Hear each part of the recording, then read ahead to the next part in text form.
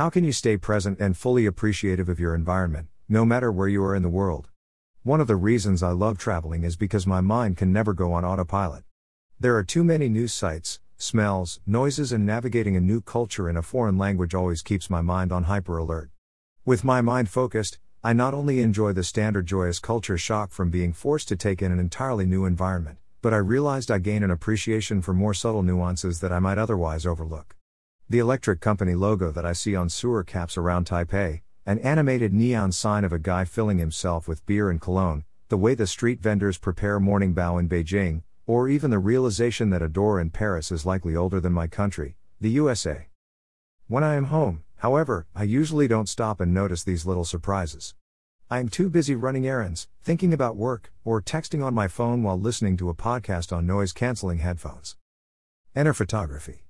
A few years ago, I fell in love with taking photos. After about a year of diving into my new hobby, I challenged myself to shoot one good photograph per day no matter what I was doing. I work from home, so the vast majority of photographs I took ended up to be taken within walking distance of my front door. Armed with my camera whenever I left my apartment, my mind was no longer on autopilot. I didn't wear headphones, my phone would stay in my pocket, and my focus was always on finding something interesting to photograph.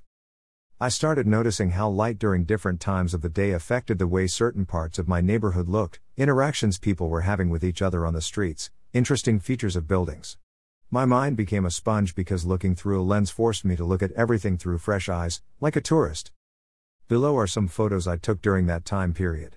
No photographs were taken doing anything I wouldn't do on a typical day.